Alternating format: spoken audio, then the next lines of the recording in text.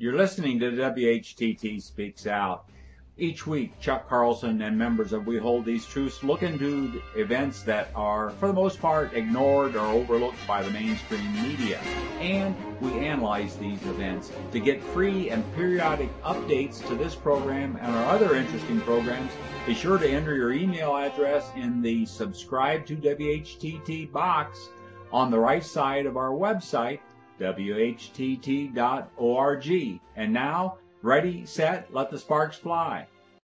In today's WHTT Speaks Out, we're going to talk about the upcoming presidential election. We're trying to step back and look at it from a big picture, if you will, and we want to look into, is what we're seeing an example of the turning, as we refer to in our award-winning film, Christian Zionism, The Tragedy and Turning, where we note that the U.S. is a war-based economy.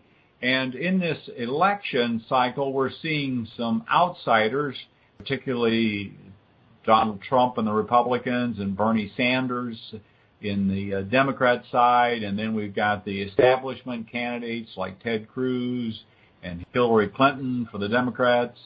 And so we want to just look at these a little bit. And one of the real litmus tests that in looking at the political landscape, if you will, is the issue of the state of Israel. Where do the candidates stand on this? And the recently concluded AIPAC, that's the American Israel Public Affairs Committee, their convention with, I think it was about 18,000 people in Washington, D.C., just concluded this past weekend, and all the major candidates, Hillary Clinton from the Democrats, Ted Cruz from the Republicans, and Donald Trump from the Republicans also. But what was interesting, I guess very notable, is that Bernie Sanders, who himself is Jewish, chose not to be there, and he issued some comments that actually ruffled the feathers of a lot of the AIPAC people, because his comments were more balanced than what we're seeing in the what we call the establishment and even the outsiders like Donald Trump. I find it very interesting that here Bernie Sanders is the only named Jew running in the election, and he's the one that refused to go to AIPAC, and he's also taken a pretty hardline stand on a two-state solution, which none of the other candidates have even touched. I also find it interesting, if you go back in history, it was Benjamin Friedman back in 1961, a Jewish businessman, that came out and spoke against the Zionist movement and how the Zionist movement basically suckered the United States into World War I and also into World War II. And here are two Jewish voices, condemning what Israel is doing over there. If anyone hasn't listened to Benjamin Friedman's speech at the Willard Hotel from 1961, and definitely well worth listening to see how we got to the mess we are in today. Thank you, Craig. That's an excellent idea. And we'll have a link to that on the description of our program, ladies and gentlemen. You might talk, Chuck, about the speeches. You listened to the Donald Trump speech, and Craig listened to the Ted Cruz speech at AIPAC. Okay, Tom, and you are dead right. The issue that we really need to decide, I think, for our own comfort, if not for nothing else, is are we actually seeing an uprising, sort of a movement or uprising or a turning from the people, not from promoted candidates who are put up at the expense of millions and hundreds of millions of dollars of lobbying money, but from a movement of people. And we should realize that these kind of movements aren't always totally logical or rational or even totally intelligent. They can simply be reactions. I've seen people shout out, "Are you still for Donald Trump?" after hearing what he says. And the person answered, "Yes, because he isn't part of the money agenda from Washington." So the only thing this person was thinking of is he part of the status quo that we see against Washington? Unfortunately, there is a disconnect. People don't always understand the connection between Wall Street and Washington, because there are a lot of Wall Streeters who are every bit as guilty as the career politicians who we hear all the time. In the area of Israel and Palestine, Trump talked to AIPAC and he got standing ovation. It was a long talk. It was kind of tedious to listen to, but there was a reoccurring theme.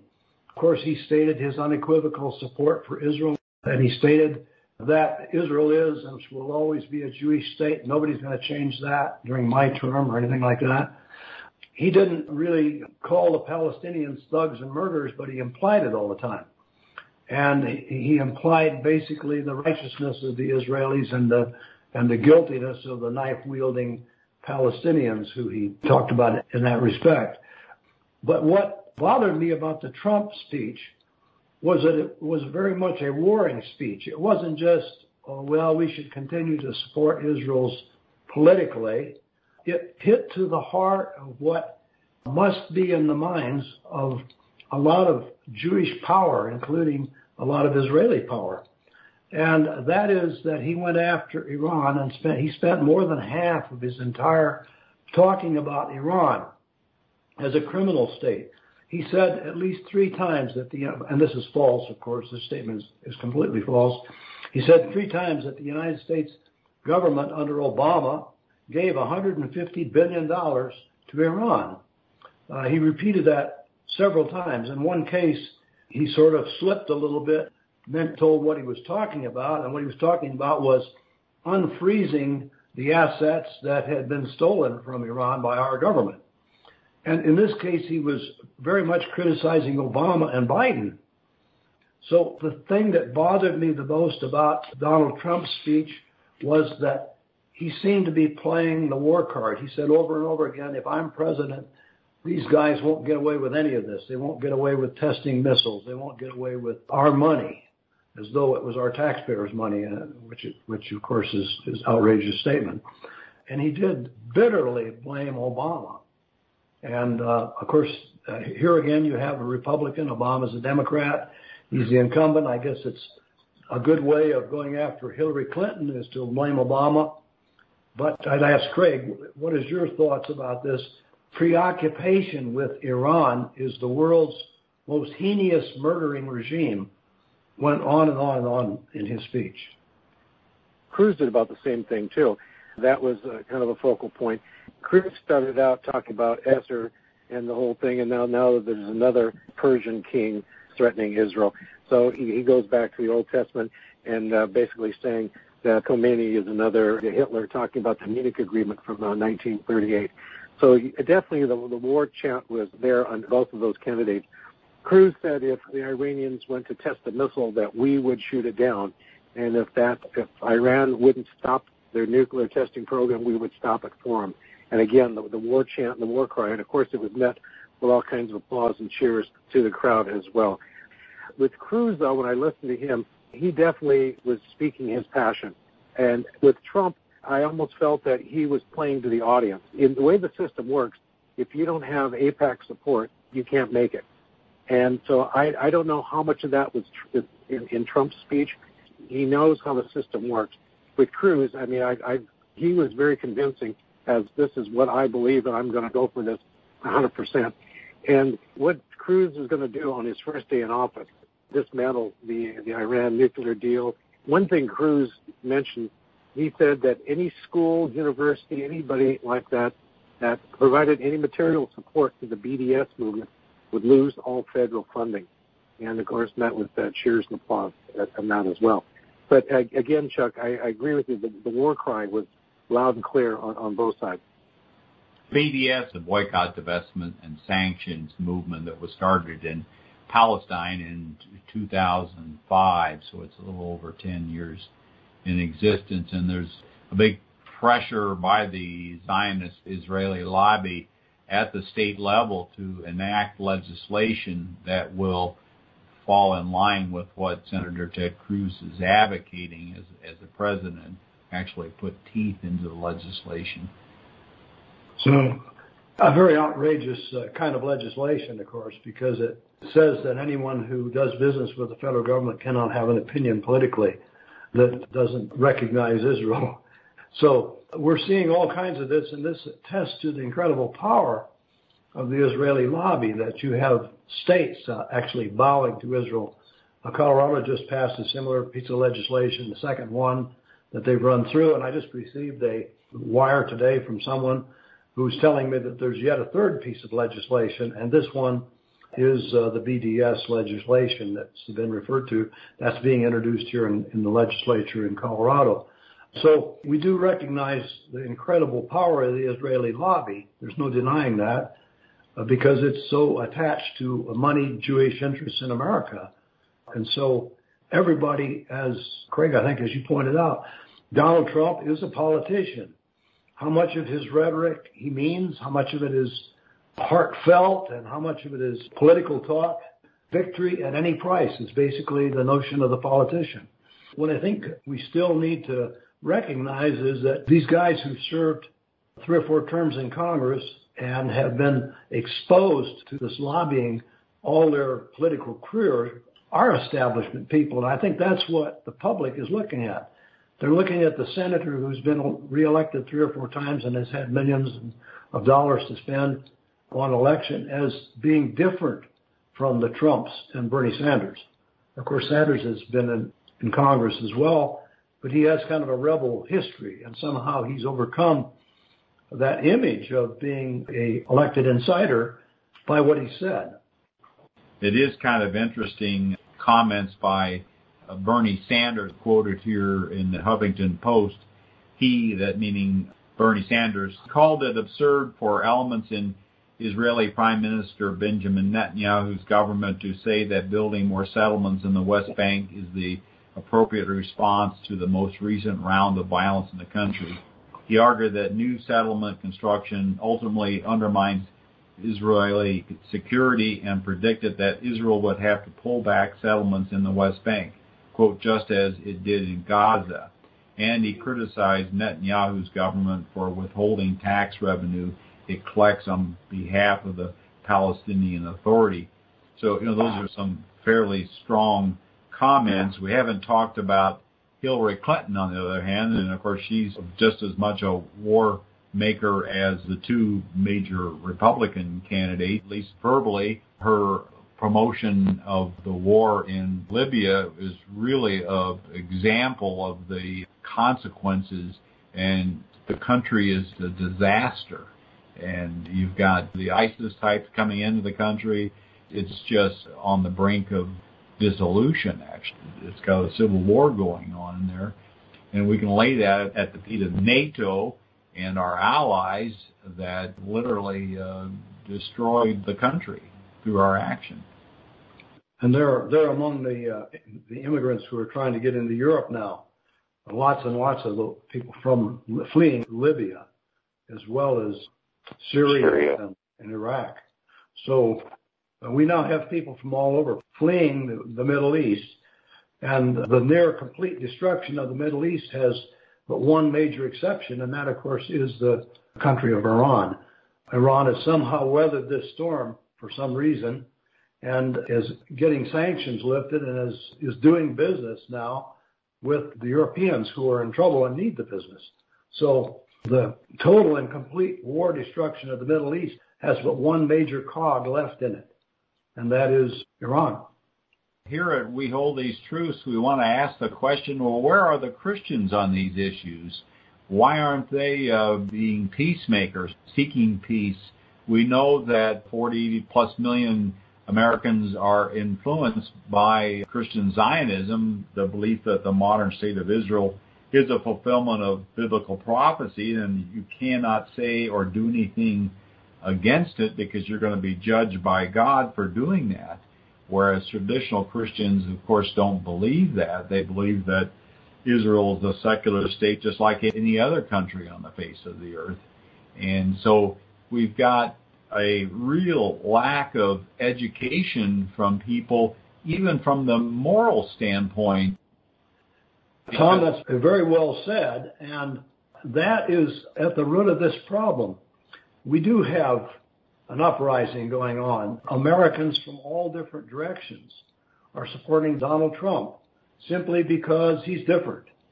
Yeah. And they're supporting Bernie Sanders because he comes out and says, Washington's in league with the Wall Street and Wall Street is part of the problem and I'm against both and I'm not part of either one. And he's being cheered on by people from all directions.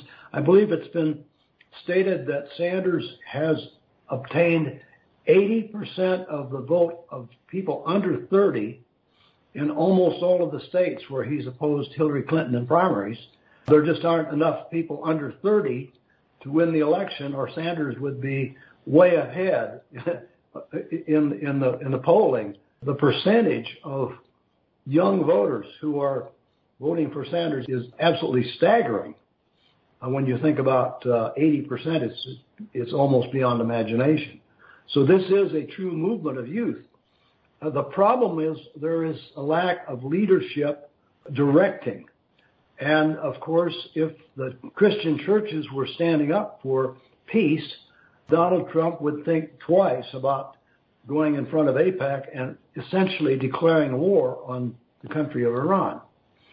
I think it's also a credible testimony to the war-making of the Israelis and the Jewish lobby in America that they stand and applaud someone who is virtually demanding war or warlike acts against another country in the Middle East. This is what Israel did at the AIPAC convention. It was a thunderous applause for Trump whenever he attacked Iran and talked forcefully about he would not let them get away with it, implying war if necessary. It was loud and clear. And there should be a Christian movement declaring peace at all costs. Where is it? It's largely because people have been trained to think that if you say anything against Israel, or if you even say anything for Palestine, that you then are somehow anti-Semite, a wonderful word that has become so big in our language now. I want to pick that up because Hillary used that same argument in her speech, and I've got the transcript in front of me here. And she says, we have to be united in fighting back against BDS. Many of its proponents have demonized Israel science and so forth.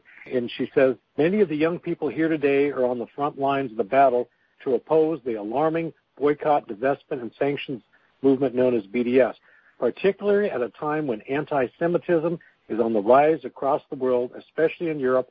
We must repudiate all efforts to malign, isolate, and undermine Israel and the Jewish people. Listening to these speeches, I felt like I was at a Kufi rally. You know, you could have just blindfolded me, and I would have sworn I was at a Kufi rally, because the phrase that's always used, Israel and the Jewish people, Israel and the Jewish people, they're never segregated. One equals the other. And so if you're against what Israel is doing, then you're against the Jewish people, because it's always Israel and the Jewish people. This is part of Hillary's speech to AIPAC, and she said, will we as Americans and as Israelis stay true to the shared democratic values that have always been at the heart of our relationship? We are both nations built by immigrants and exiles seeking to live and worship in freedom, nations built on principles of equality, tolerance, and pluralism. And then she goes on to say about how wonderful it is. There's so many examples of how we're the same. And she says, we look at the Gay Pride Parade in Tel Aviv, one of the biggest and most prominent in the world, and we marvel that such a bastion of liberty exists in a region so plagued with intolerance. And of course, some of us remember a woman, Golda Meir, leading Israel's government decades ago, and wonder why it's taking us so long here in America. Oh, okay. Wonder who she's thinking about. Fill our listeners in a little bit more about who Kufi is. Oh, Kufi, the Christians United for Israel, is a Christian version of AIPAC that is basically going to all the evangelical churches. That's where its base is, and rallying the war cry for supporting Israel unconditionally, and using a few verses out of context in the scriptures to justify their agenda. But it's nothing more than a lobbying arm for the state of Israel with some Christianese thrown on top of it. In Cruz's speech, he was talking about how wonderful Israel is, and he says, Israel shares our values. And I'm thinking, shares our values. Let's see, what values are they sharing exactly? And the only thing that came to mind was our annihilation of the American Indians. And I thought, well, yeah, we could share that with Israel, because what they've done to the Palestinians is pretty much what we did to the American Indians. So I guess we could share those values with Israel. I don't know if that's something we'd be proud of. Well, homosexuality and abortion and scantily clad females all over billboards. That's the Israeli value, all right. Yeah. Yes, exactly. One thing I said to one of my Christian Zionist friends the other day, I made the comment about, like I did before, about the American Indian, and this person said, well, that's not biblical. It's not in the Bible that we were supposed to, kill the American Indian, where it is in the Bible that the Jews are supposed to take the land back.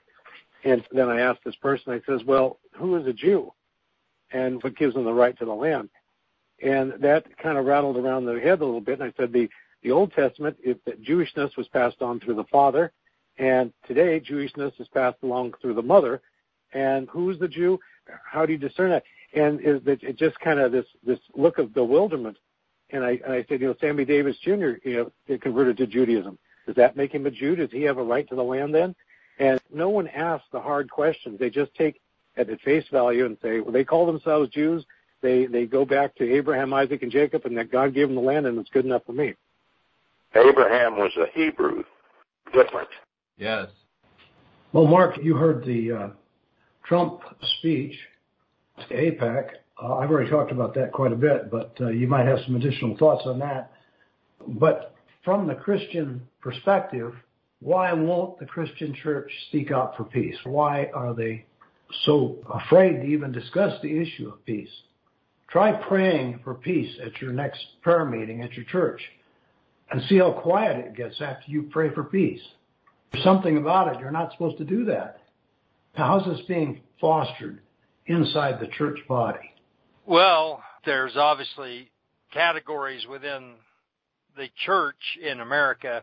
We have several returned veterans in our little congregation, and I do pray for an end to our involvement, sending our young people to be physically and mentally maimed.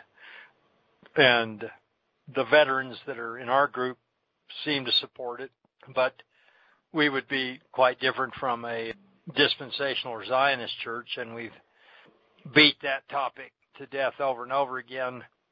As has been stated, they use the physical examples in the Old Testament history of Israel to justify present-day physical bloodshed. The good news is we're seeing the dispensational hermeneutic, our way of looking at the Bible, increasingly being discredited. I've met a number of Southern Baptists who absolutely loathe and detest dispensationalism, although I haven't figured out what they do believe, but they claim not to believe in dispensationalism. So the mainstream denominations don't really care what the Bible says, and they are more amenable to disinvestment and talk of peace. In the evangelical churches, the dispensationalists, of course, align with Kufi and Israel. But again, I think we're seeing a growing number of those people question and challenge that whole way of looking at the Bible. I think we've made inroads, and I think by continuing to press hard, we can continue to discredit that. I don't think the big light bulb has come on in most of these evangelical churches yet, though, as far as this war question, and that's why, these Republican candidates are so absolutely terrifying to listen to. It's interesting to note that AIPAC and the State of Israel and Netanyahu have all come down hard on Obama and Biden.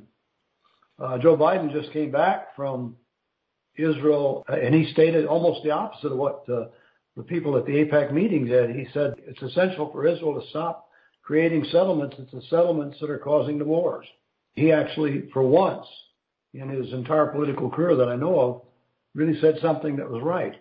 And we shouldn't overlook the possibility that Obama has really tried to do something about the Israeli-Palestinian situation in these closing hours. I don't know if he got a conscience-stricken moment or what, but Hillary Clinton is now having to disavow Obama's policies toward Israel and Palestine as she runs for office to replace Obama. When I do get a chance to listen to the progressive radio in California, when they're not talking about shutting down all American industry using the environmental movement, they are speaking of the injustice inflicted against the Palestinian people. So true hardcore Bernie Sanders type progressives, I think, are still very much concerned about the genocide of the Palestinian people. You get strange bedfellows in some of these questions.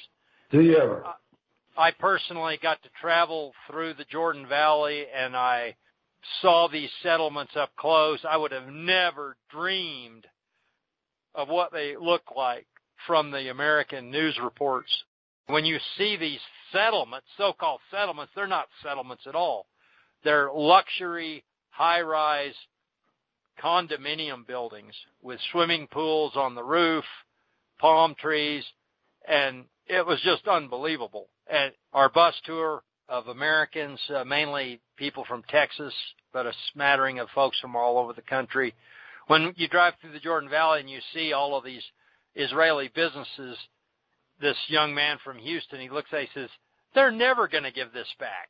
They're absolutely never going to give this back. And, you know, and I bought a Israeli road map in a shop in Jerusalem, and I mean, it shows the whole Jordan Valley and the so-called West Bank. They're all Israel, and then they have these little yellow dashed circles, areas under Palestinian control. It looked like little concentration camps, and that's all that's left of Palestine. So I don't know how they've done such a great job, but the reality on the ground is vastly different from what the American people perceive through our news media. Absolutely. We have to continue to educate our fellow Americans because they've been so badly deceived on so many fronts. Thanks for joining us, ladies and gentlemen.